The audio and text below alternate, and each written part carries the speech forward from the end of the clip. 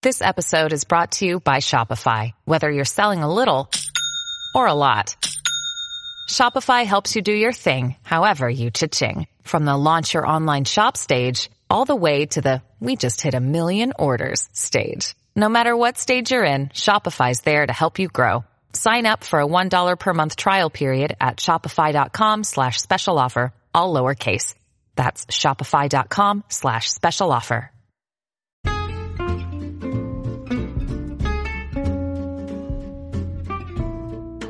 Hello, and welcome to It's a Fandom Thing. I'm your host, Erin Marlowe, and each week I'm joined by a panel of guests to discuss all things fandom and pop culture, primarily from a female perspective. You'll find everything from fanfic, to cosplay, to Schitt's Creek, to Supernatural, and everything in between. So put on your favorite piece of fandom merch, set aside that fanfic that you're writing about your OTP, and sit back and enjoy this week's episode.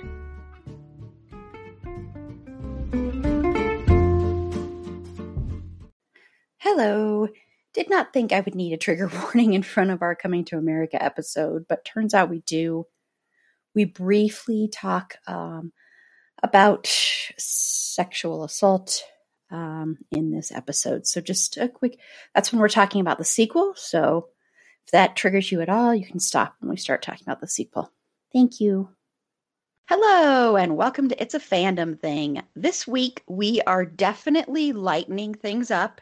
It's been a heavy past couple of weeks on this show, so we're going to lighten it up for 1 week and then go back to the heavy. But for the first episode for this week, we're going to be talking about Coming to America, and we're going to talk about the original and then the sequel as well. And I have a great panel on. Tiffany, hopefully, fingers crossed, will be joining us. She's having some technical difficulties, so we're going to keep our fingers crossed and hope she jumps in soon. But before I have the rest of my panel introduce themselves and tell me one thing they're into right now, just a couple of quick housekeeping notes.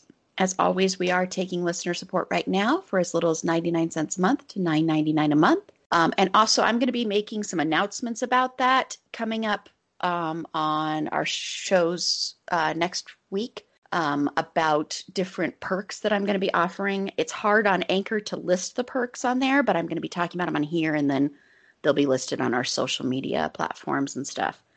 So if you want to help the show, feel free to click on the link in the show notes or head on over to our Anchor page and click listener support there.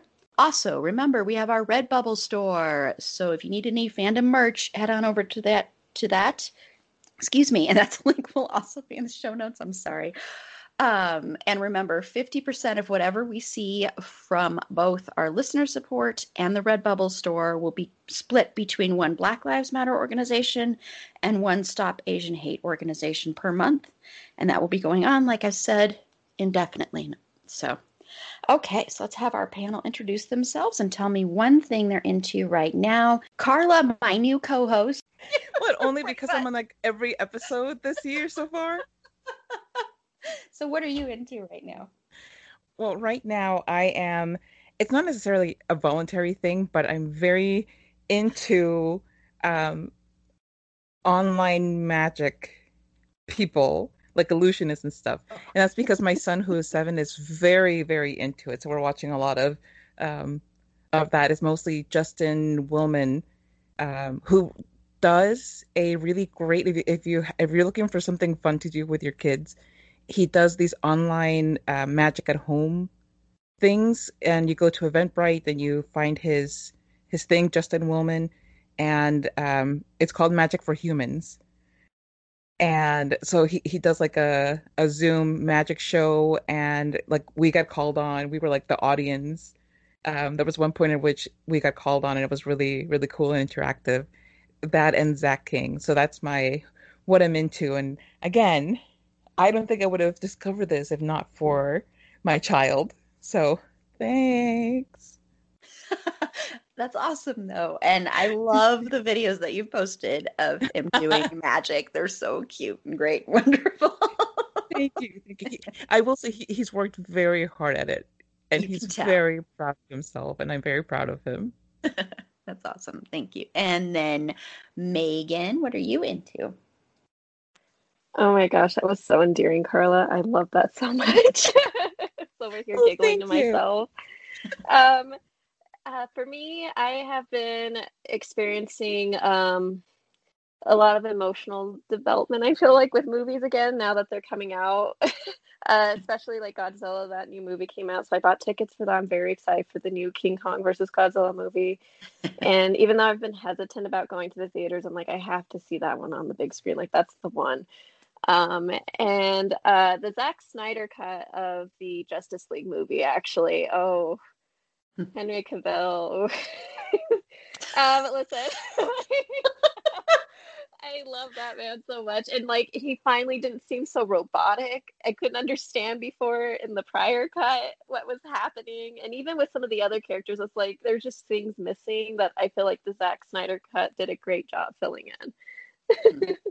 I was wondering if someone was going to end up mentioning that because Angela, who is the biggest DC fan we have ever had on any panel, probably tied with Susie, but definitely Angela is the biggest. She's going to be on next week. And I'm like, that probably will be the thing she will mention. I don't know. I'd be shocked if it wasn't because I know how excited she was for it. So. Yeah, no, I believe she's going to watch it this weekend. Oh, she hasn't watched it yet. Oh, okay. Yeah, she's going to watch it though. Most definitely. Her big thing was she didn't want to give spoilers, obviously. So like, yeah, she'll step around it from what I've heard. Awesome. Well, and what I'm into, this is Erin. What I'm into is there's this movie on Shudder, a little streaming service called Slacks, and it's spelled Slaxx. And it is about, now stick with me here, this is a really good movie. It is about a pair of jeans that kills people. Okay, I know that sounds absolutely ludicrous, but I am trying to stay with you. Please tell me more. But it's actually really good, really entertaining. It's a very short movie, so it's not something, that's going to take a big portion of your life. But it actually is saying a lot about consumerism, capitalism, the white liberal claiming they're doing a lot for the world, racism, classism, all that stuff. So it actually has a lot to say. And I know that sounds ridiculous when it's a movie about jeans killing people, but it really does. And it's also really funny and very gory, that funny, gory, over-the-top thing. So if you ever want to see someone get constricted so much by their jeans that they literally pretty much explode, go watch this movie. So what you're saying is that this is about the ultimate skinny jean. Exactly, yes. Yes, because it's also about I'm so excited to watch this. I mean, too. I was like, that sounds really good. We should have a watch party for the Oh, that would be fun. Yes. Yes, seriously. It's a really, really fun movie to watch. Okay, so let's get into Coming to America. So I want to just first talk about the first one and overall thoughts on it. Carla. Megan actually had a really interesting angle on it because we had discussed this in our group chat prior to recording.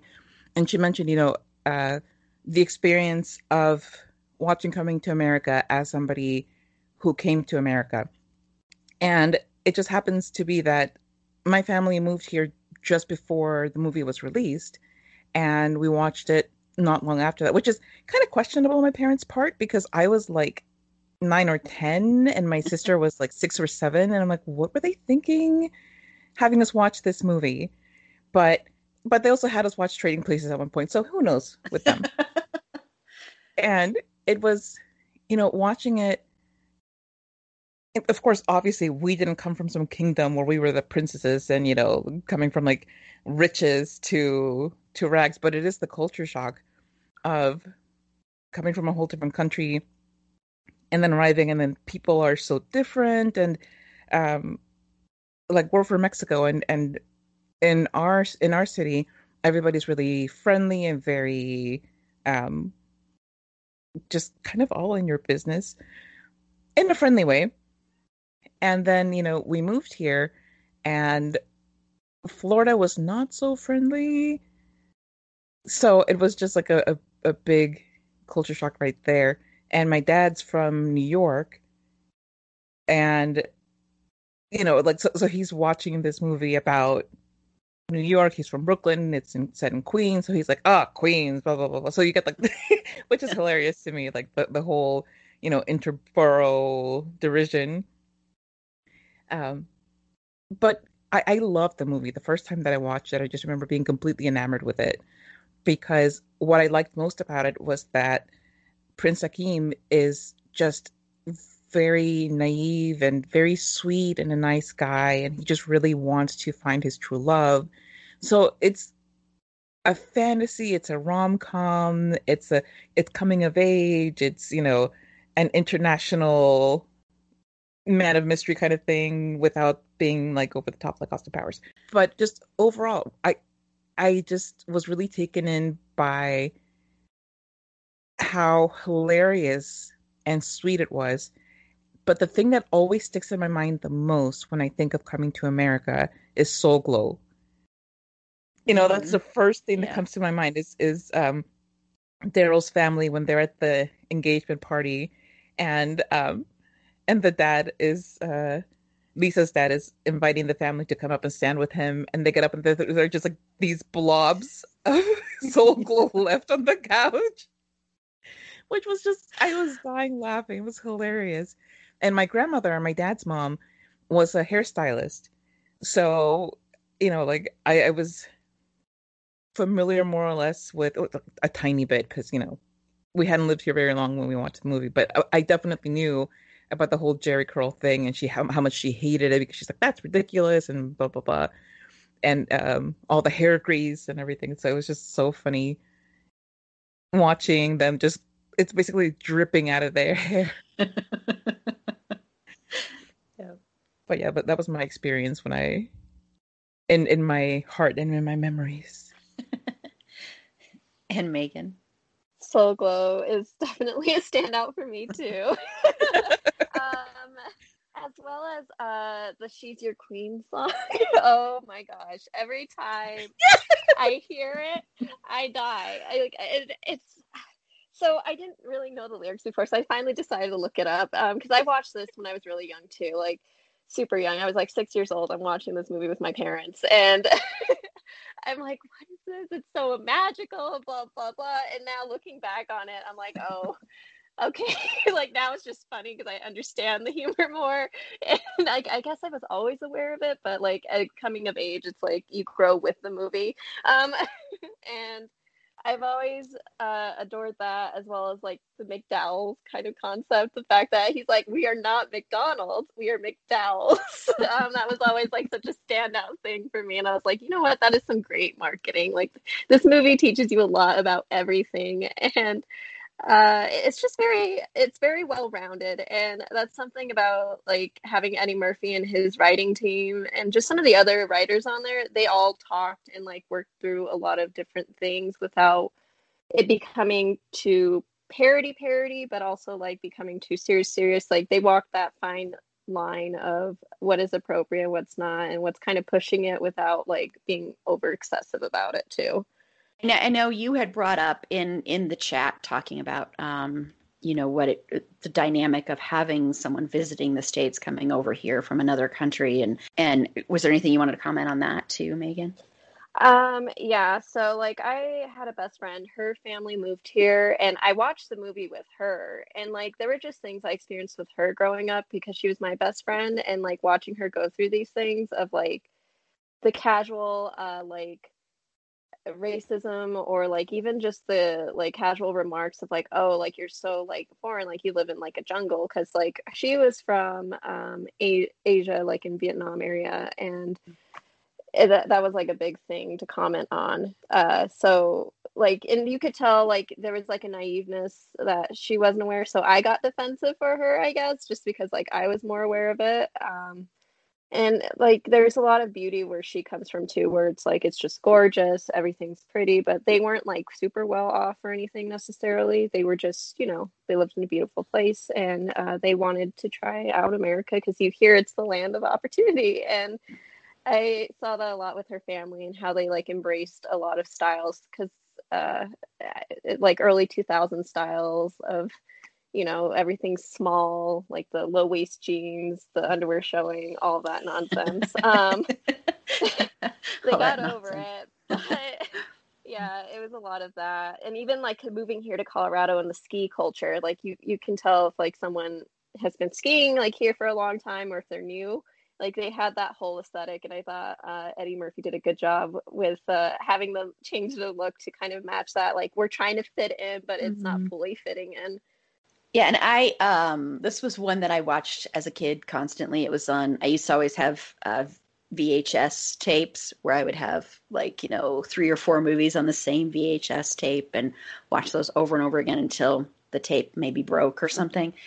And this was definitely one of them that I just absolutely loved. And I loved everybody in it. And I think also Arsenio Hall also deserves a lot of credit for how great this movie is, because he plays a character that, he really likes, Semi really likes the life they have. He wants to be in that, he wants the glamour. He wants everybody, he doesn't want to be staying in like the crappy apartment, that they end up staying in. And he wants all of the riches and he wants all the luxury. And he wants to be respected. And he's also always trying to earn, the respect of the king. And he's always trying to be higher up and to be thought of as more important than I think sometimes he's treated. So it's really interesting to watch his character in both movies, but especially in the first one, trying to, get used to things and trying to still be like, hey, we're kind of above this. We're kind of better than some of you. You kind of see that with him. And then also his just complete devotion to Prince Akeem. I mean, just complete devotion. Even when he gets frustrated and even when he's like, why do we have to stay in this crappy place? I don't want to stay here. Come on. We have all the luxuries in the world. We could still come here and find you a wife and still be in luxury. Why don't we do that? He still goes along with whatever he says because he's so devoted to him, which I think is part of what he is used to in his country. And that's what he's used to. And that was what his role was. But I think it's also that this is his best friend. I think that's the way he views it. This is his best friend. This is like his brother. He's going to do anything for him. And he's so funny. I mean, I don't think Arsenio Hall gets enough credit for that. He's a really, really great comedian. He's really funny. His show was really good. I loved the Arsenio Hall show when I was growing up. It was like my favorite talk show because it was looser and it was like the guests, I think, felt like they could be more themselves, and he'd have people on that other talk shows wouldn't have on. So I just wanted to shout him out big time because I don't think he gets enough credit, honestly, for how good he is in this movie. And of course, Eddie Murphy because he's not just playing Prince Akeem, of course. I mean, he's playing a lot of other characters in here. Same with Arsenio Hall, too. I want to say that, too. And Eddie Murphy just instills with Prince Akeem this wonder, this sense of wonder, and the way you watch him approach things that he sees in America, things that maybe we don't see or things that we look at differently. And it's just really interesting to watch that and to watch his character as he goes along and as he grows and then as he falls in love, because it's a great romantic comedy. I know Tiffany, who sadly isn't on here yet. It seems like she's still having technical difficulties, but I know Tiffany mentioned this on our romantic comedies episode because it is a romantic comedy at the heart of it. That's what it is, and it's also about following, destiny versus following your heart is the other big theme of the movie, I think. There's a lot of comedy, there's a lot of slapstick, all that kind of stuff, but underneath it all, it's just a movie filled with a lot of heart, I think. And it's just so great. And a shout out to James Earl Jones, because you just always have to shout out James Earl Jones because he's James Earl Jones. He's just so fabulous and amazing and wonderful. And I just love him, love watching him. Yeah. Okay. So I want to talk about, do you think though, even though we've applauded the film right now, but do you think, are there any harmful tropes that you see in the first one or anything like that you want to point out, Carla? Yeah, there's a lot of like implied homophobia and a lot of anti-trans stuff And I think that that was like one of the big things. I mean, it still to this day happens where, oh, I kissed this girl. No, that's a man.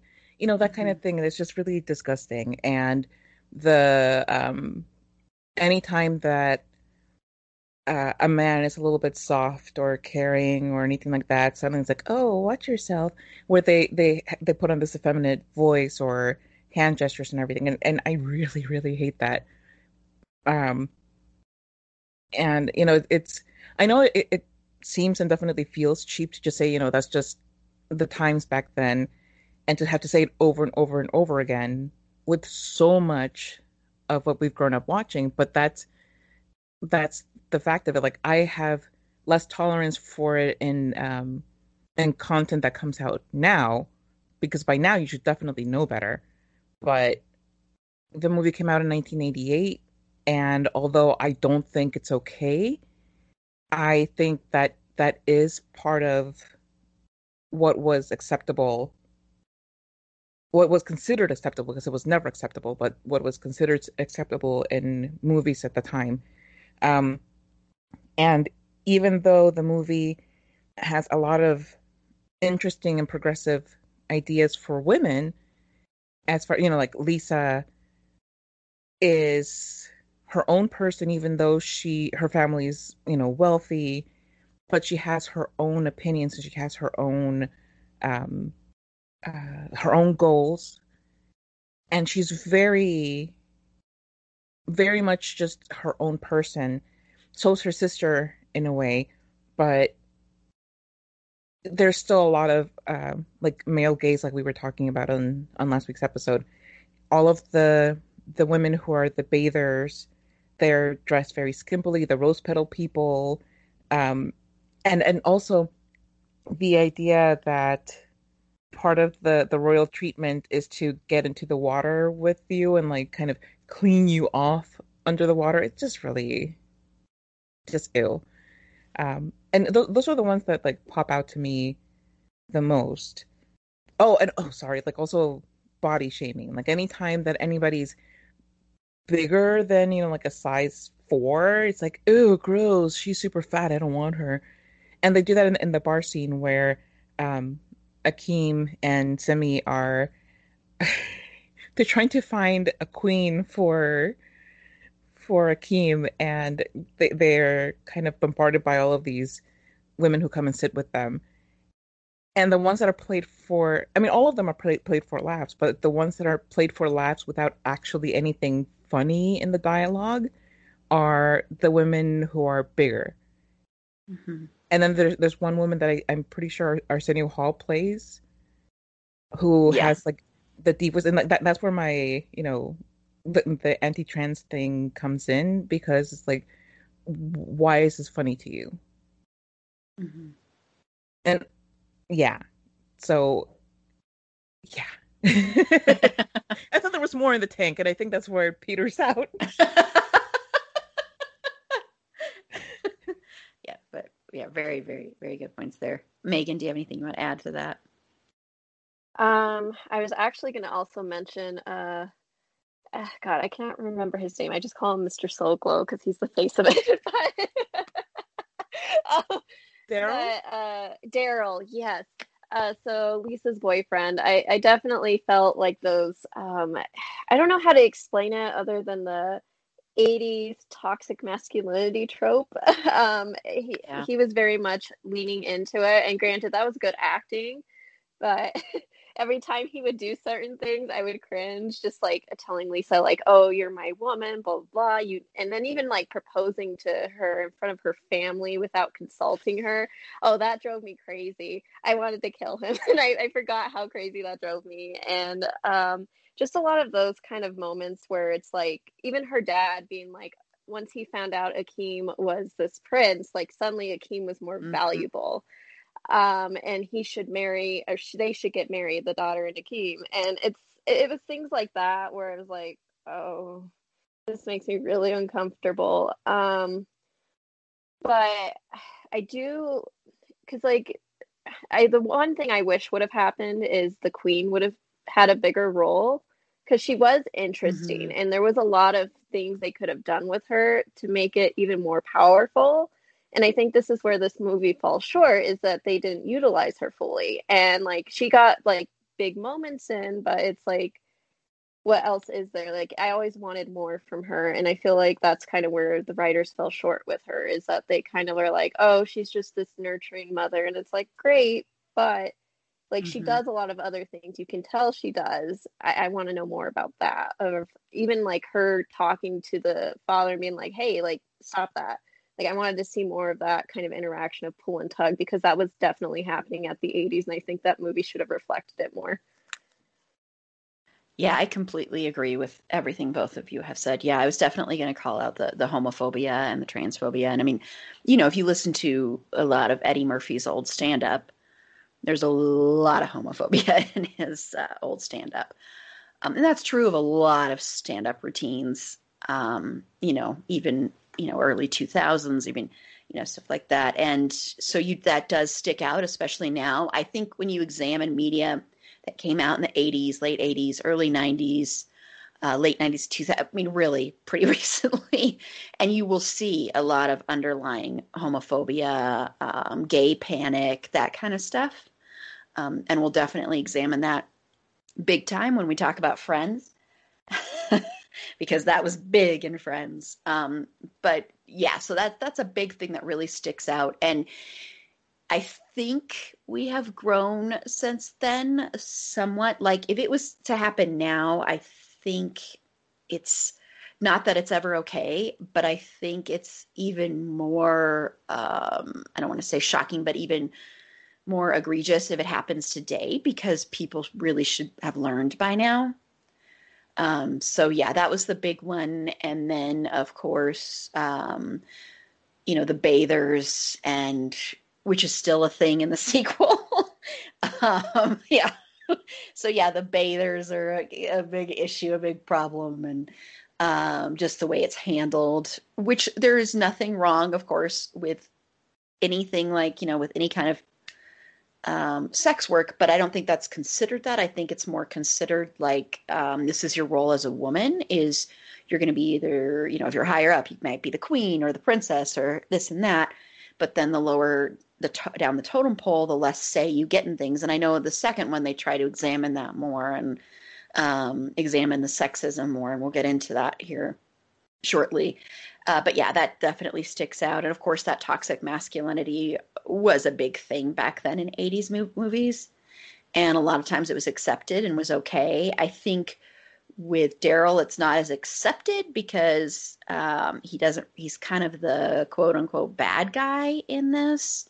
So I think it's not quite as accepted, but I totally see it still as problematic at some points. And of course, and I totally agree about exploring the queen more. I mean, she's never explored in either one, really. It's just, she's just has some great stuff to say, but it's never really delved into as deeply as watching, Akeem pushing against his destiny. So you don't see it as much with the women, except for Lisa a little bit, but I think that's a little bit different because I think she's already always been pushing against her destiny. So yeah, because you can definitely see that push and pull with her, between her and her dad is the biggest place where you see it. Okay, so I know Megan has to go shortly, so I want to just jump to Megan first, and then I'll come back to you, Carla, because I just want to see if Megan, if you have anything else you want to add, and you can even talk about the sequel as well before you go. For me in the sequel, my biggest like like I couldn't help it, the funeral for the king. I don't know how much I can go into that, but I'll just say really quickly, we're going to go ahead and spoil the sequel. So if you haven't seen the sequel yet, we're going to spoil it. So go ahead, spoil away.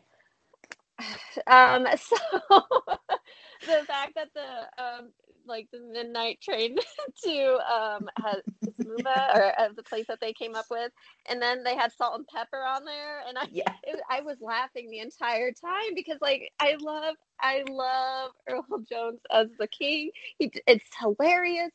It makes me laugh. and every time I see him on screen, I can't help it. Like, and this was with the first and second movie, because he's just not that like kind of guy of like being like, oh, I'm this king who doesn't accept anything, blah blah. Like he's very open minded once you actually see kind of what he does and everything. So seeing him go into that mature role like that, and then hosting his own funeral that way, oh, it was so funny. Like. Mm-hmm. It was moments like that that I really appreciated about the second movie. And I think with the second movie, it was interesting how they rounded it back to, like that first trip and what happened there. Especially because, like, he had a son. Granted, it was a complete kind of accident, but it happened. And I thought it was interesting how they diversified their characters a lot more, like even including the young lady who was initially showcased to Akeem by the father when he and seeing her family and stuff and their culture. I thought that was interesting.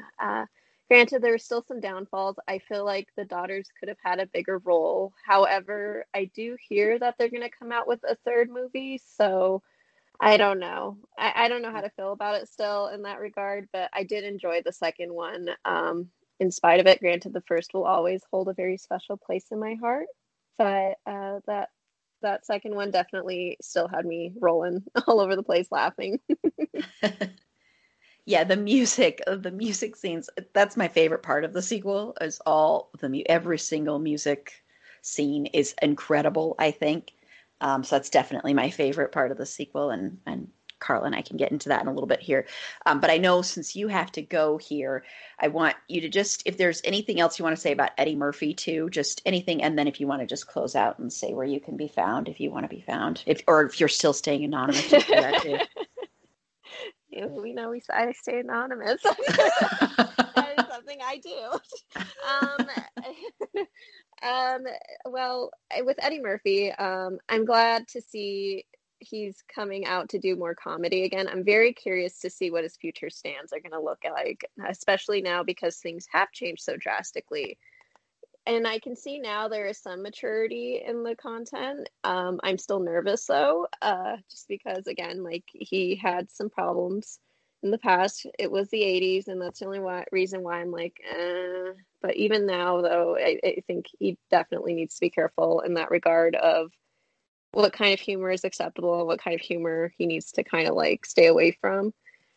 But I'm excited to see if he does actually make this third movie, how it'll turn out, or if he plans on going back into more movie writing, because I did always enjoy his writing in movies. And oh God, who were you talking about earlier?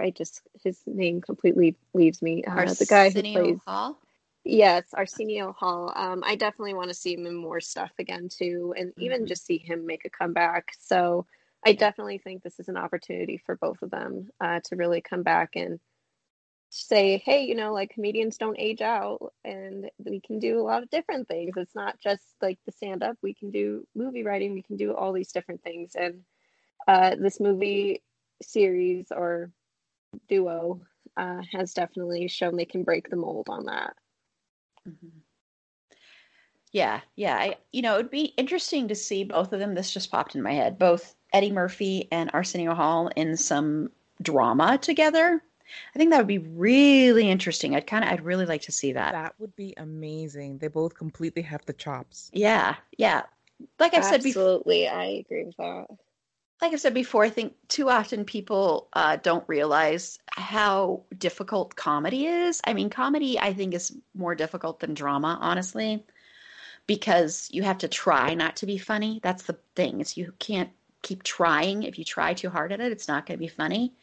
And also, I think a lot of comedians are incredible dramatic actors. I mean, we've seen that time and time again. So yeah, that just popped into my head. I'm like, oh man, let's make that happen, universe. I'm putting that out there. Yeah, cool. Okay, Megan. Well, I'm really, I don't know if you have to go now, but I'm really sad to see you go so soon. I know. But I'm so sorry. No, that's okay. Thank you. Thank you for being on, and I hope you have a great rest of your day. So, all right. thank you. Bye, guys. Okay. Bye. Okay, so Carla, before we go in, let's talk about Eddie Murphy before we go completely into the sequel, even though we've already kind of mentioned it a little bit. So, what are your overall thoughts on Eddie Murphy, just as a comedian, as a person, as an actor, all of that jazz?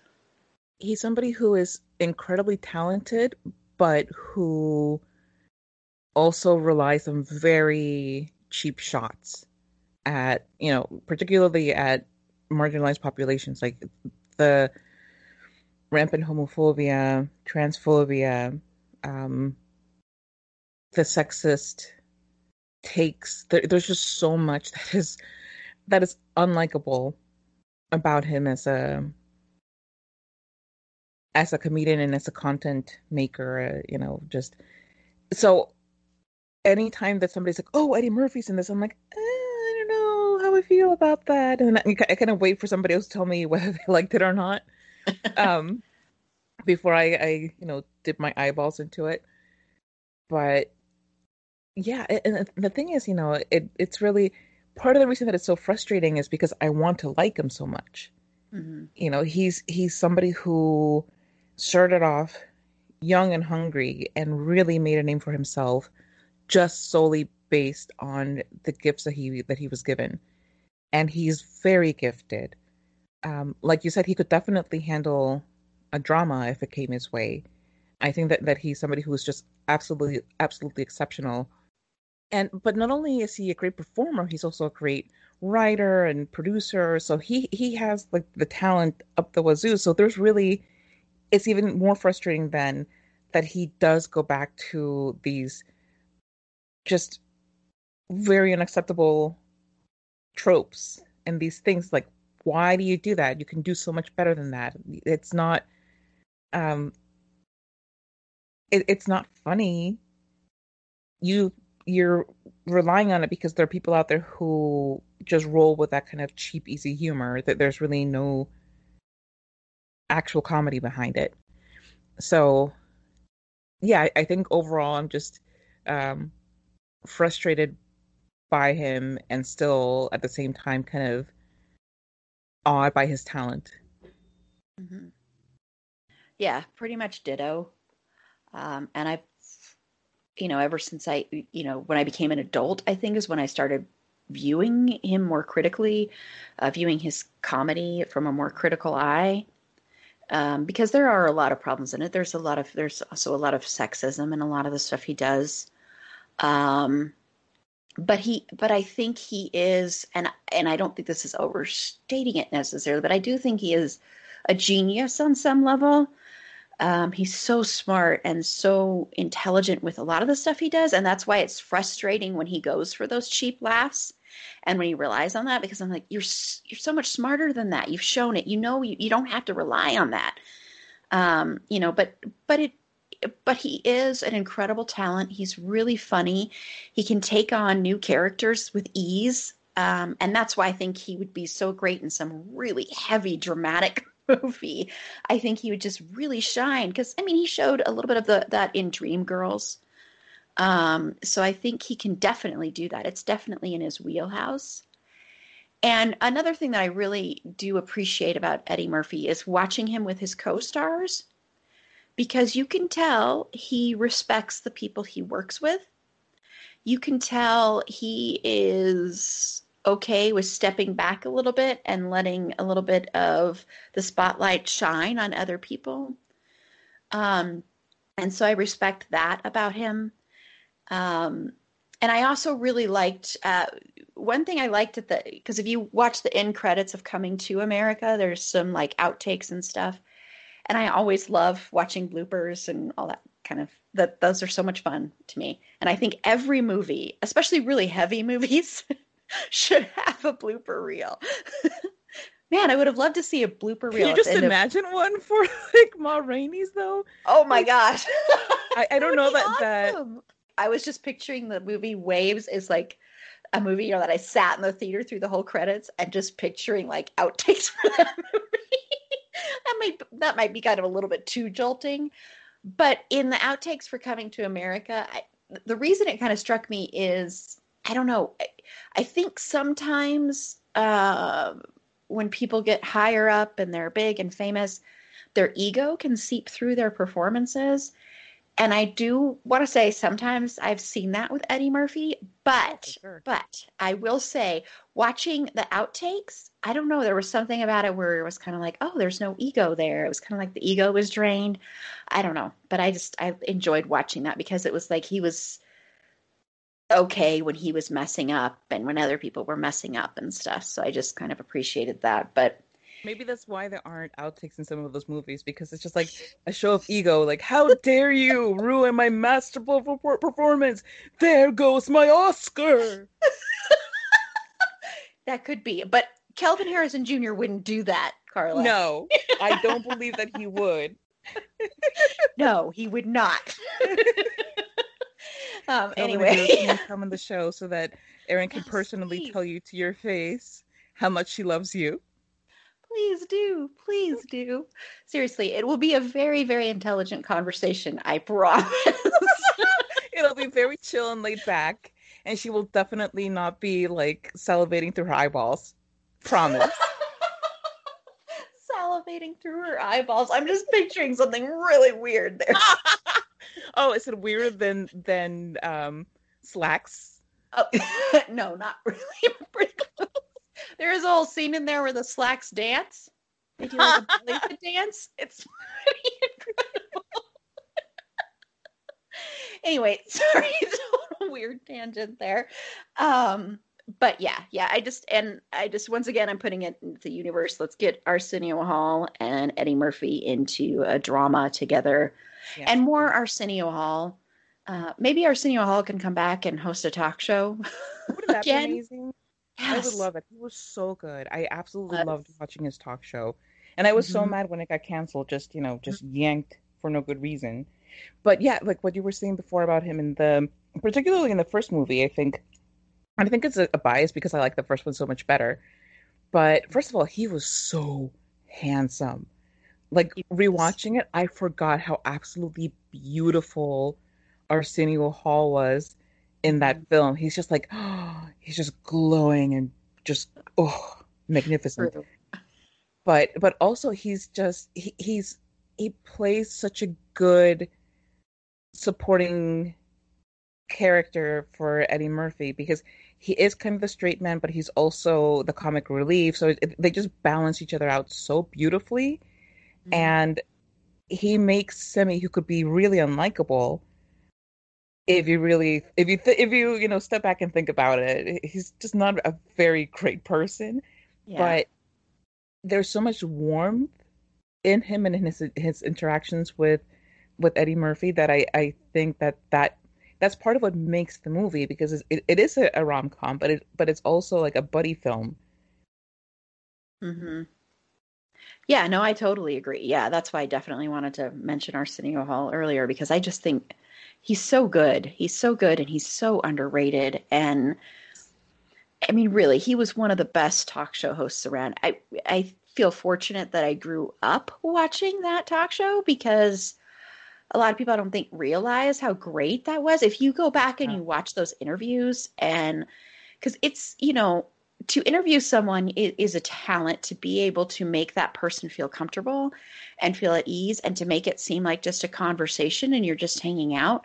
And he was so good at that. I mean, even his body language, the way he would sit, the couches, his whole trademark, I'm not going to do it because I won't do it very well, but his whole trademark, woof, woof, woof, woof, woof. Yeah. Okay. I actually did that a lot better. Okay. But his whole trademark thing, well, the way my hands are doing, that's not what I meant. That doesn't work. It's a good thing that this is not a YouTube one. I know, because that was bad. But that was great. And the fact, like I said, he would have people on that you wouldn't have on other talk shows.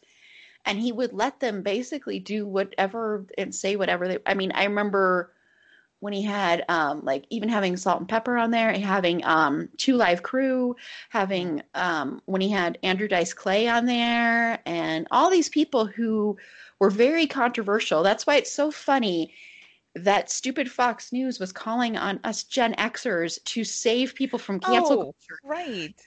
We had It's the most much ridiculous thing. Yeah, like we had. Well, I'm like on the cusp there, but we had so much taken away by you and your parents and those people that you deify as being, like the right kind of people. Mhm. And you're taking, you took away Arsenio Hall, you took away, you censored, you tried to censor music, didn't Mhm. succeed, but got close enough. You made this world so much harder for people to express themselves in. And now you're coming and saying, hey, you generation that we don't really talk about or care about, Yeah. can you please help us with our nefarious goals of further censoring the world? Uh, Mhm. thanks, we'll pass. Yeah, exactly. Yeah, I mean, we had to deal with Tipper Gore, and we had to Yeah. deal with people saying that our music was satanic and all that kind of stuff. So, yeah, so it's like, yeah, I I'm mean, like, if you have to end up getting Dee Snider to testify, then that you're on the wrong side of history. How dare you? Yeah, and that's as an aside, because I actually think this is a really interesting show to watch. I was watching, they've had a reunion on that Paramount Plus network thing of the first cast of The Real World. And it's actually really interesting to watch because I think that first season, and you could even argue the second and third season and stuff, were actually real, quote unquote real. Right. Yeah. And there's a conversation had between Kevin and Becky, and they're talking about, of course, racism and white privilege. And it's the same conversation that they had when The Real World aired, which will show you how little progress has been made. But you Right. also see total white fragility in this conversation because she literally, spoilers for this, I don't know if anybody cares about being spoiled for this. Um, but she literally goes and, she gets so annoyed by the fact that Kevin is trying to have an actual conversation with her and say, look, this is your privilege. This is where you're coming from. This is where, as a white woman, you have this privilege as well, and you need to speak out as well. And she gets so defensive that she leaves. She leaves the show. Yeah, Wow. it's and you see that other people are trying to listen and other people are trying to grow, and it's just like she's a Karen. She's a complete and total Karen. But Mhm. also it's that thing of when your white privilege is called out at all and that white fragility comes in and you're just like, I can't handle this Yeah. because it means I have to actually look at myself. And I mean, I'm sure I know I've had moments like that in my life. We all have as white people, but it's trying to see those. But her moment was just like, and she just wouldn't talk to anybody, and she's just pouting. And Wow. Oh yeah, my it's you should God. watch it. It's pretty incredible, but it's actually really good. But the only reason I bring that up is because I think this all kind of is in the same mix here because it's all from the same generation. Yeah. And that's what people don't realize is, it's not like we were living in this other alternate universe where nothing was ever banned, nothing was ever taken away from us, nothing was ever questioned, nothing was ever, hard or bad or weird or anything like that. And we were the latchkey generation and we raised ourselves sometimes and we learned to cook I mean, I still can't cook, but we learned to try and cook. I'm not a good cook. I We learned hate to cooking. boil water for pasta at a young Yes. age. I have like three things I can make. I'm okay at scrambling an egg. I can make tuna fish casserole pretty well. And I can make tacos. And Are they enchiladas. I'm from a actually pretty kit? good at enchiladas. Well, they are kind of from a kit, but I won't hold it against you. I'll just bring it up every now and then, probably in every episode from here going forward. I shouldn't have said that. I should have said no. I spent Yes, hours. I love hearing about people and their taco stories, and for me to just be like, oh, tacos, you say?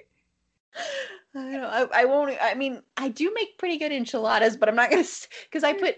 You're probably gonna scream at me for this one then too, because I actually am really known for my tofu enchiladas. I need to laugh at that, but it's true. You know what? I believe you. I just think it's hilarious, but I do believe you. I choose to believe you. Okay, so let's get into the sequel. So I want to know, Carla, what are your overall thoughts on the sequel? Did you like it? Not like it? I hated it. I hated it so much. It took everything that was beautiful and special about the original and made it feel cheap and uh it's kind of like you build this beautiful glass house and then you throw a bowling ball at it for funsies.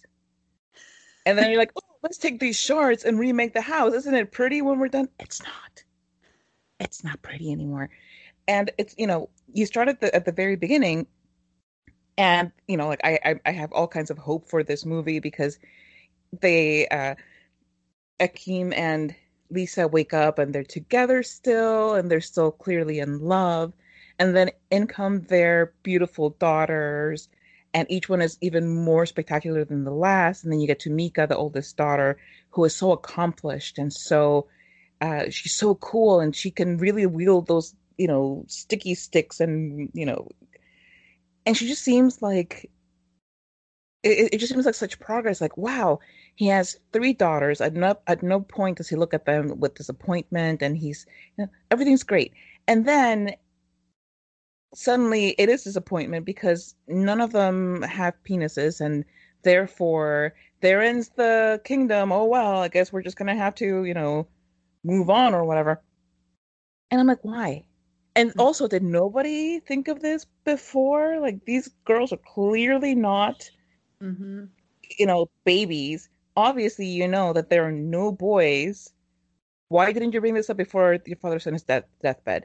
And I also absolutely, absolutely detested the non-consensual aspect of the conception of Lavelle. That was just, I was completely aghast at the idea that the only reason that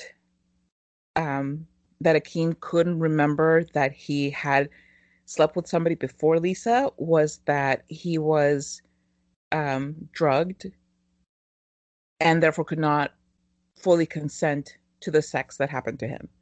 Mm-hmm. I was like, what the hell is that? And that is where, my whole point from before comes in, where it's like, okay, now it's 2020, 2021. There is no excuse for this. None whatsoever. You can't tell me that non-consensual sex is just a hilarious side plot. I don't care that Leslie Jones is in it, and I adore her, and I think she's hilarious, fantastic. You cannot convince me that that is an okay way to bring about an heir. I was just disgusted, and I don't know why they needed the insistence of making it about a guy.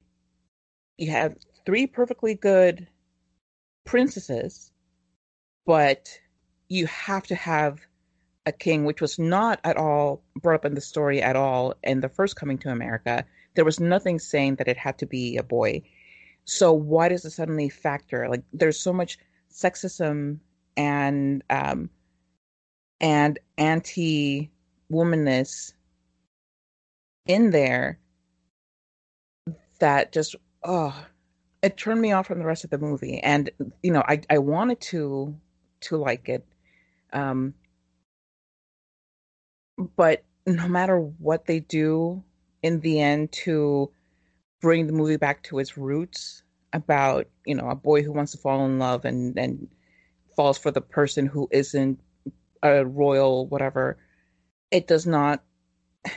I can't unsee that. I can't stop being focused on the fact that everybody's just brushing this off. It's like no big deal. Like, at no point do we deal with this, and the only problem is that in their minds is that, well, you didn't sire any boys. Like, that's your big issue. And yes, in the end they do make it so that Mika can become the king eventually. But why didn't, like, why was that not fine from the beginning? Or why not make it the movie about Mika and her story and her journey? Like, why did it have to be about a guy? Why were you so hell bent on making it about a guy when you have what I think would have been a fantastic character to watch um, go through something similar to what her father went through, or even different, but just about her.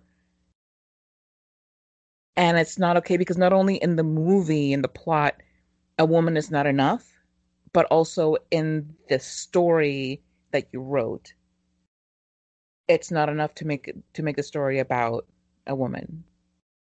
So yeah, suffice it to say, I was not a fan. Yeah, I mean, I think I liked it a little bit more than you did, but I totally agree. I think the biggest problem with this movie is the fact that they waited for so long to make this movie. I think that's a big problem, Yeah. honestly, because it's like they're trying too hard and they're trying too hard to replicate the first one, and they're not being original enough, and they're doing a lot of wink wink. Like there's even like a whole line about unnecessary sequels or whatever that is. And sometimes it's okay when people can laugh at themselves and or laugh at what's happening or give a little wink to the audience. But I think sometimes there's an over reliance on that. Mm-hmm. And I feel like this whole movie is a wink wink nudge nudge at the audience. And I honestly thought when I saw the trailer that it was going to be more focused on his daughters and his oldest daughter.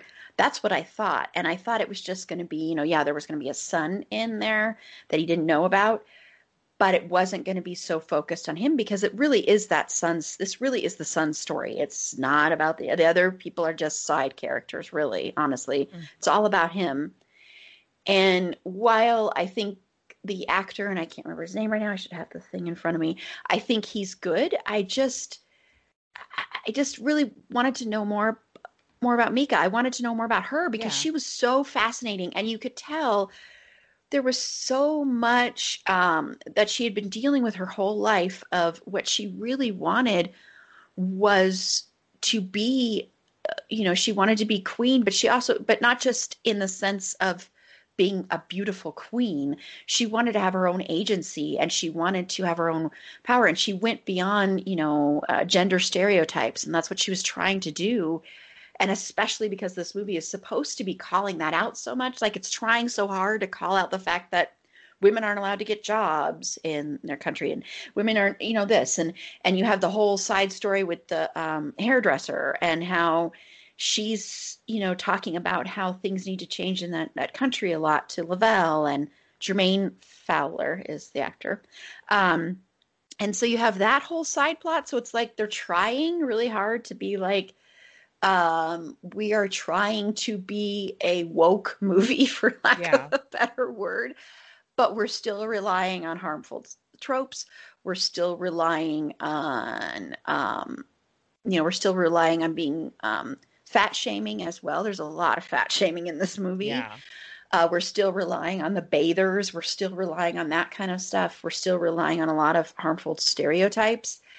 And with that whole thing with sexual assault, because that was a sexual assault, the whole thing with that is there's a whole harmful trope about that with men where it's used in comedies a lot, where it's like just a funny thing that a man's agency is taken, that a man is sexually assaulted. It's a funny thing. It's a comedic thing. There's a whole YouTube video by Pop Culture Detective who does some great, wonderful, amazing. He does amazing videos. And there's a whole video that he does about that. And it's still a thing. And so, yeah, that was like, okay, so this is supposed to be funny, but it's not because he's literally drugged. He doesn't remember anything until they're talking about it again. His friend helped with this too. So it's not just her, his lifelong friend, his brother, his everything helped to instigate this sexual assault that resulted in this son. Also that the story could have a son. I mean, why couldn't you just have it where he, you didn't show it in the first one or something, or if you are going to have a son and he didn't want to tell Lisa about it, but yeah, he had a night and he kind of hooked up with another person, totally sober. They hooked up and he's always kind of, tried to brush it off like it didn't happen, I mean, that's all you had to do if you were going to have a man in here. You didn't have to add that in there. And it's, again, it goes back to when you were talking about, Eddie Murphy doing cheap laughs. And this is like the cheapest of cheap. And the whole joke about a rhino, he thought a rhino was attacking him or something because there's a whole fat joke there. And so so it's like I enjoyed parts of this, I think, more than you did and more than most people did, because most people I know hate this movie. I remember because we already had this on the schedule, and then I was seeing everybody not liking it. And I believe, and you can correct me if I'm wrong, Tiffany, when you listen to this. I'm sad you can't be on. I'm still sad about that. But I believe Tiffany didn't like it either. So I would love to have a conversation with her about it, because I feel like she and I would be on the same page about like so much of this stuff. Mm-hmm. And yeah, I mean, when it comes in particular, and I'm bringing up the assault again, because it is part of rape culture, where we tell men that they can't be raped. It's like, well, if you managed to get it up, then you obviously enjoyed it, and that's not how the body works. That's not how it works at all. And it's also why, there are just constant plot lines about boys hooking up with older women, like babysitters, teachers, etc. And we're supposed to clap at that because, oh, he got some and he's so young, so he must have like all of this, sexual prowess. And he's a child, and an adult took advantage of him. No, it's not sexy and cute. It's assault. And if the more that we keep brushing it off as something to be lauded, the more we stigmatize these boys who want to come forward and say, hey, listen, I wasn't comfortable with that. Or, I guess I have to be okay with it, even if they're actually not, because we don't give them the opportunity to not be okay with it.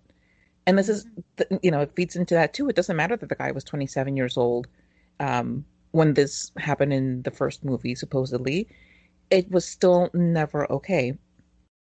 But going back to one of the other things about the movie itself is that like a solid third of it was just flashbacks to the first movie. Yeah. And I'm like, okay, if you have to lean so hard on footage from the first movie, maybe wait until you have better writing for the second one, because clearly, you're over relying on our nostalgia. And I think that's one of the mistakes that a lot of movie and TV makers make when they try to tap into particularly the 80s nostalgia, is that they just lean too hard and they want to bring back exactly the same thing that we fell in love with. And it ends up biting them in the butt because, yeah, we enjoyed it, but we want you to fully update it and really make it its own thing for this time. We don't want you to just regurgitate what we've already seen, because if I wanted to do that, I can just rewatch it. I'm like, I have access to the original. I'm good. Show me something different. But that's not what they did. Yeah, or if you are, or what you could have done is also shown any growth in the characters. To me, it seemed like a lot of the characters regressed. I mean, it was like, especially Akeem. I was like, who is this? It was so shocking and horrible. Like, here's this guy who is looking for a woman who has her own mind and isn't bred to be a queen who hops around on one foot and barks like a dog. And meanwhile, he's treating his daughters like disposable because, oh, now I have a boy. I'm going to devote all of my time and attention to him, and I'm going to give him the entire kingdom, even though I met him 5 minutes ago. Yeah, and even though I think what the movie's trying to say is that's wrong and bad, and eventually in the end, it's like, oh, we've learned our lesson, and my son's going to be in charge of, was it like diplomacy between the U.S. and us, and then my daughter will be in charge of changing the rules. But it still wasn't really a woman that helped that come about. It wasn't really listening to his daughter. It was his son. So the whole time, even though he's trying to do that, he's learning it from his son. He's not learning it from watching how amazing and strong and incredible his daughter is. He's learning it from his son, who's learning from his daughter. I mean, the reason his son is good is because his daughter was like, okay, I'm going to put aside the fact that I'm angry about this and I'm going to help you. And she did. And that's the whole reason his son was able to, number one, get the whiskers from the lion, was because of the daughter. Everything that the son learned was because of the daughter. And it still came down to applauding the son, because the son made Akeem learn and wake up or whatever. Yeah. Because he has a penis. Really, yeah, exactly. And that's what we really care about here. We don't care about the daughter being fantastic and awesome. We care that this person has a penis. Mm-hmm. And that he identifies as male. We're good now. Okay, now we have a proper heir. Oh, the one who I've known for 3 seconds of my life and who has a penis and identifies as male told me that my daughter is awesome. Well, how was I supposed to know about that? Exactly. That was so frustrating, because I was like, come on, it would take you it took me 2 seconds to realize how amazing your daughter was, and you've been living with her your whole life. You don't see this? Who are you? Did you just in this time? Did you just go back in time? Where was that energy from 1988? Yeah. In your life now? Like, you're telling me that it's totally, did it just get smothered in rose petals? Like, I don't understand.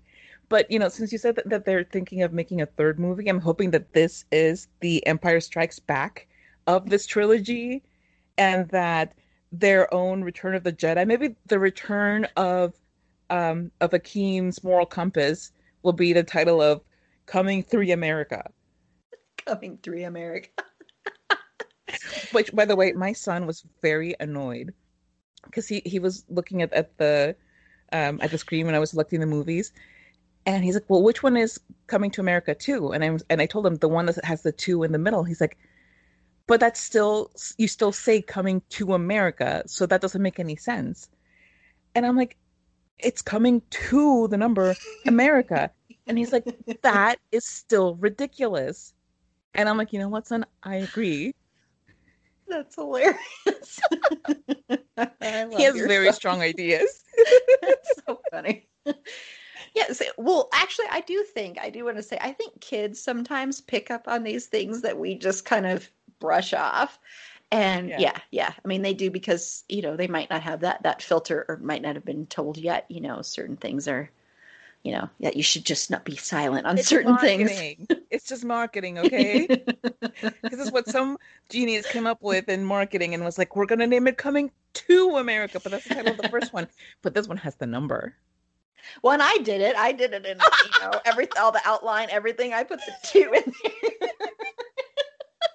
So I was like, ooh, clever. It's really not, but... But can we just take 1 second to talk about Kiki Lane, who plays Mika, mm-hmm. and how amazing she is? Because here she is, sharing the screen with Eddie Murphy and Arsenio Hall and all of these greats. And, Leslie Jones is in it, whom I've already said how much I love her, even though I hate her role in this movie. And you just want to watch Mika. You want to know more about her, because she can just be standing there and you want the camera to be back on her. And it's not even because she is absolutely beautiful, but it's not just that. Like, oh my gosh, there's something so compelling about her. You just want to stare into her eyes and be like, just tell me about yourself. Like, that can be the movie. Just 2 hours of you talking about yourself, please, I beg. Mm-hmm. I completely agree. I think it goes back to, the theme of the year for It's a Fandom Thing, the eye acting, because she's so good. And the scenes where she's helping the son learn about the what to do and how to become worthy are so good, because it's hard for her. You can see in her eyes that this is hurting her, that she just wishes her dad would just see her as a fully fleshed out human being. And you can see that pain and that, that hurt and that wanting, not approval, but wanting acceptance. Mm-hmm. But she puts that aside and she still helps him, and she's still is kind, and it could have been such a caricature, and I still think there are parts that are a caricature, but I think the actress kind of makes it go beyond that because she is so good. She's really, really good, and that's why it's so irksome that this movie was not about her. If you're going to make this movie about one of the kids, it should have been about her. I mean, kids, she's not a kid, but the daughter or the son. Offspring. Yes, one of the offspring. Yes, you should have made it about the daughter. I mean, just Absolutely. plain and simple, because more interesting. How do you cast? Yeah, how do you cast somebody like her and not automatically just change your entire script and be like, no, we're good. We have Mika. We're good to go. And that's not a anything against Jermaine Fowler. He was really good. Mm-hmm. Lavelle was very likable. He was very engaging in his own way. But, and I think a lot of the reason that I'm not as interested in him is simply because Mika exists. And you can't make me interested in Lavelle when you have Mika, and the story should, by all rights, have been about her. Yeah, and absolutely, like, I think we should change the title of the podcast to "It's an Eyeball Thing." It's an eye acting thing. Because but I think we keep coming back to it for a reason, and it's that really is how the mark of a great actor is that they don't need to do much if the character is coming through and just looking at their eyes. Yeah, and that's why, like you said, any scene she's in, even if the scene is not about her, you go back to her. Because she's reacting to everything, acting is reacting. And she's doing that with everything without even saying a word. And the thing that's frustrating is we've seen 100 Lavelles in our lifetime, thousands of them. We have not seen enough Mikas. That's the problem, is we've seen thousands and thousands of Lavelle's storyline. We've seen that storyline time and time and time again. We don't need to see it again. We need to see Mika's story. That's the story we need to see. Is that story. That would have been 10,000 times more interesting. You wouldn't have, it's lazy, frankly. A lot of this movie is lazy. It is, yeah. With relying so much on the flashbacks and relying so much on the wink, wink, nudge, nudge to the camera. And, my favorite part are the musical numbers, but that's because I'm a musical person and I just thought those were amazing. Like, I loved the Get Off number. Yes, that was so good. Incredible. I was singing along during the whole thing. Because there were so many amazing artists. I was like, oh my gosh, I know. oh my gosh. I mean, when you already have Salt and Pepper, you have En Vogue, yeah, the girls group of the 80s. You have Gladys Knight. Gladys Knight. I know. I mean, come on. My jaw dropped. I was like, wow. I know. Because, it's easy for me to forget sometimes. I'm just enjoying the music, but I forget. And then I see, I'm like, whoa. Yeah, I know. I was so surprised. But Get Off is one of my all-time favorite Prince songs. So I was just like, oh. And I thought the way they did it, I thought all the choreography was really incredible. I think the costumes, of course, are incredible. Yeah. But that's the problem, is when that sticks out more, and that's the stuff that seems so amazing to watch. And then all the other stuff that we're supposed to be interested in isn't, like the main heart of the story. That's where the issue comes in, because, those musical numbers were so great, but those were bits. Those weren't the real story. Yeah. And the costumes, I mean, really, the costuming is pretty outstanding in this movie. I mean, really, that was just, that stuff blew me away. That was the stuff I loved. And, one thing that I thought was interesting was that in the first movie, the rose petal throwers and bathers, they were scantily clad, but in the sequel they managed to somehow be even more scantily clad. And It's true. How did you manage that? How did you manage not only to clothe somebody in so little clothing, but also to regress so hard? Mm-hmm. Yeah, and I think they were trying to also, play it like, well, women, we do this for women too, with the whole bath scene where the guy's going down on her in the Mhm. bath. And so I think they were trying to be like, okay, we're going to be fair here. And we also have a man who, isn't clothed going down on a woman. So we do the same thing for women too. But it was more just came off as kind of gross. There was something about it that was kind Yeah. of gross. And again, played, even though he was, as far as we could tell, doing it willingly, I think it still played into that consent thing too. It was just kind of Yeah. icky. Well, I mean, Yeah. it's just more of the same male gazy kind of thing that it's like, well, uh, we're super feminist and therefore we're going to male gaze our feminism. It's like, I don't think you know what feminist means. Yeah, yeah. So it's one of those where I was so excited for it and it was just such a letdown. And I really think it's because they waited too long too. And it was like they waited 30 years and then they're rushed. So it's like Yeah. it was very weird that way. But Well, I also wonder who was in the writing and production team because that's one thing that I didn't think to look up. But yeah, I was because if it's the same writers and you're just bringing the same people back because you had a hit back then, but you don't bother to update your team considering how much has changed in the last 30 years, then that's just then that is an ego matter where you think, you're just so good that you can do it. And it's like, oh well, I've also grown, or these things don't really matter to me, so they're not going to matter to the movie, they're not going to matter to the audience, and just underestimating the audience's growth as well. hmm well, and one of the writers is a writer that I know, is Kenya Barris, which I know Oh, he is criticized a lot for a lot of. So I was just looking that problematic as up. hell. Yeah. Yeah. So, so that's one of the writers, and they don't have Eddie Murphy listed as like the one of the main screenwriters. They just say based on characters. So it looks like, yeah, there were three people who came up with the story, and then the screenplay. It looks like it was Barry Blaustein, David Sheffield, and Justin Canoe came up with the story. And then Kenya Barris kind of took the place of Justin, it looks like, and the other two stayed on and they wrote the screenplay. So this was written by a lot of, there were a lot of Yeah. chefs in the kitchen for this one.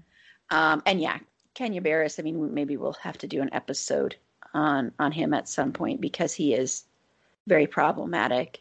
Um, yeah. And then it was directed by Craig Brewer, who I don't know if that. Um, oh yeah, that's right. He directed Hustle and Flow. That's right, and a lot of Empire episodes. Sorry, I should have looked this stuff up before I started. That was stupid. No, but because it's I think there's a bit of complacency on our parts because we love the first one so much. Mhm. And I think when you love something a lot and you kind of hope that the second one will match it, even though history has proven otherwise, we just kind of like, go with the flow and it's like, oh, I'll watch it. How bad can it be?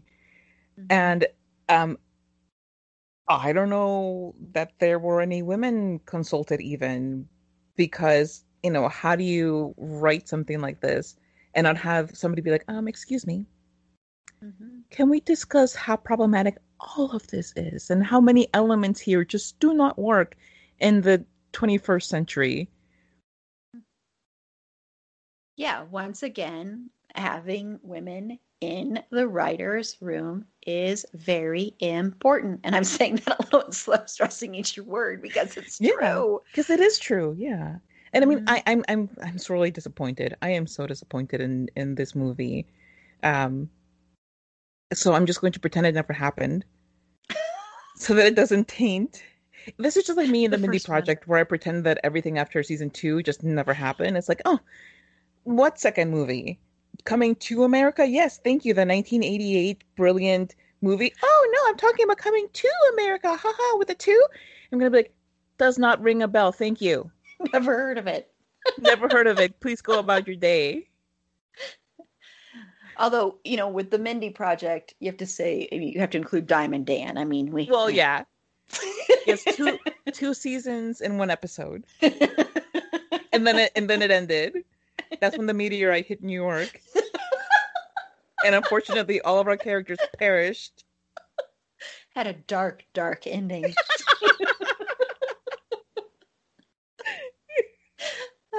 That's kind of sad when you'd rather see all the characters perish than... I know. Yeah. I mean, I do remember when I started not liking the Mindy Project anymore, and I was like, it would have been better if they just killed Danny. It would have been just better if they just killed him and she was dealing with that.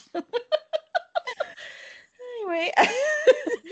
And Craig Brewer, I do want to say, who directed this, also directed Dolomite Is My Name. So I think he just kind of ended up being in a collaboration there with Eddie Murphy, which I think Dolomite Is My Name is a really, really good movie. Actually, I think that one's really good. That it's really good. So I'll have to check it out and pretend that this never happened to my eyes. Well, this was a short conversation. I know, right? Like, and I'm holding so much back. I'm like, no, Carla, shut up. Well, no. I mean, it's all redundant. It's all just me saying the same thing, but in different words. You know how I do. Different words. Yeah. So, if you want to just close out, we. Yes. Me and all of my giant spirit ego things here would like to close out. Yes. So I can be found at on Twitter. My Twitter handle is at Carlatemis, Carlatemis. My website is also carlatemis.com. And along with Meg, another frequent panelist, we have a podcast called Bed, Wet, or Behead. It's a classy time with slightly inebriated people discussing character analysis while we play FMK with them. And you can find our podcast anywhere that fine podcasts can be found, and on Twitter at Bed, Wet, Behead Pod. Awesome. You could do an episode about coming to America. T-O, not to. But, Not the number. Yes, thank you. Yeah, not the number. Yes. You could do an episode of that. That would be awesome. I'm gonna have to rope Meg into it. Meg. She's like, I'm already doing Freddy, Jason, and Michael. What more do you want from me? Hey, I did just add Superstore to the I know. And 91 We're so grateful. Yes. We are grateful, and please do not let us steamroll you any further because well, this schedule this year is very full, everybody. Yes. I mean, it's like popping at the seams. Which reminds us of the movie Slacks. Yes, exactly. Yes. Full circle. And this is Erin. You can follow me on Twitter at @EAprilBeauty. The E and the A and the B are capitalized. Be sure to like the show on Facebook at facebook.com/itsafandom_thing_pod. On Twitter at fandomthingpod. No, it's in that one. On Instagram at itsafandom_thing_pod. If you have any feedback, show notes, if you'd like to be a potential interview guest, feel free to reach out to us at itsafandom_thing_pod@gmail.com. And on our next episode, it's just going to be Carla and I. So we're going to be talking about Girlfriends. So we're going to talk about that show. So that should be a lot of fun too. So until next time, remember, it's a fandom thing, and Black Lives Matter, and stop Asian hate.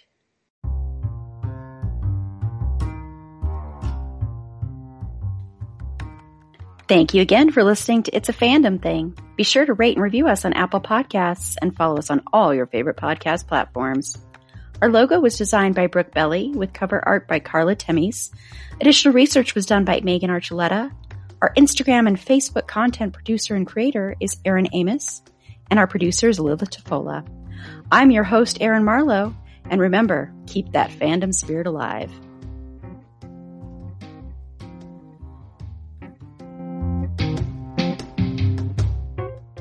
It is Ryan here, and I have a question for you. What do you do when you win? Like, are you a fist pumper, a woo-hooer, a hand clapper, a high-fiver? I kind of like the high-five, but if you want to hone in on those winning moves, check out Chumba Casino. At ChumbaCasino.com, choose from hundreds of social casino-style games for your chance to redeem serious cash prizes. There are new game releases weekly, plus free daily bonuses. So don't wait. Start having the most fun ever at ChumbaCasino.com. No purchase necessary. VGW Group. Void where prohibited by law. See terms and conditions. 18+.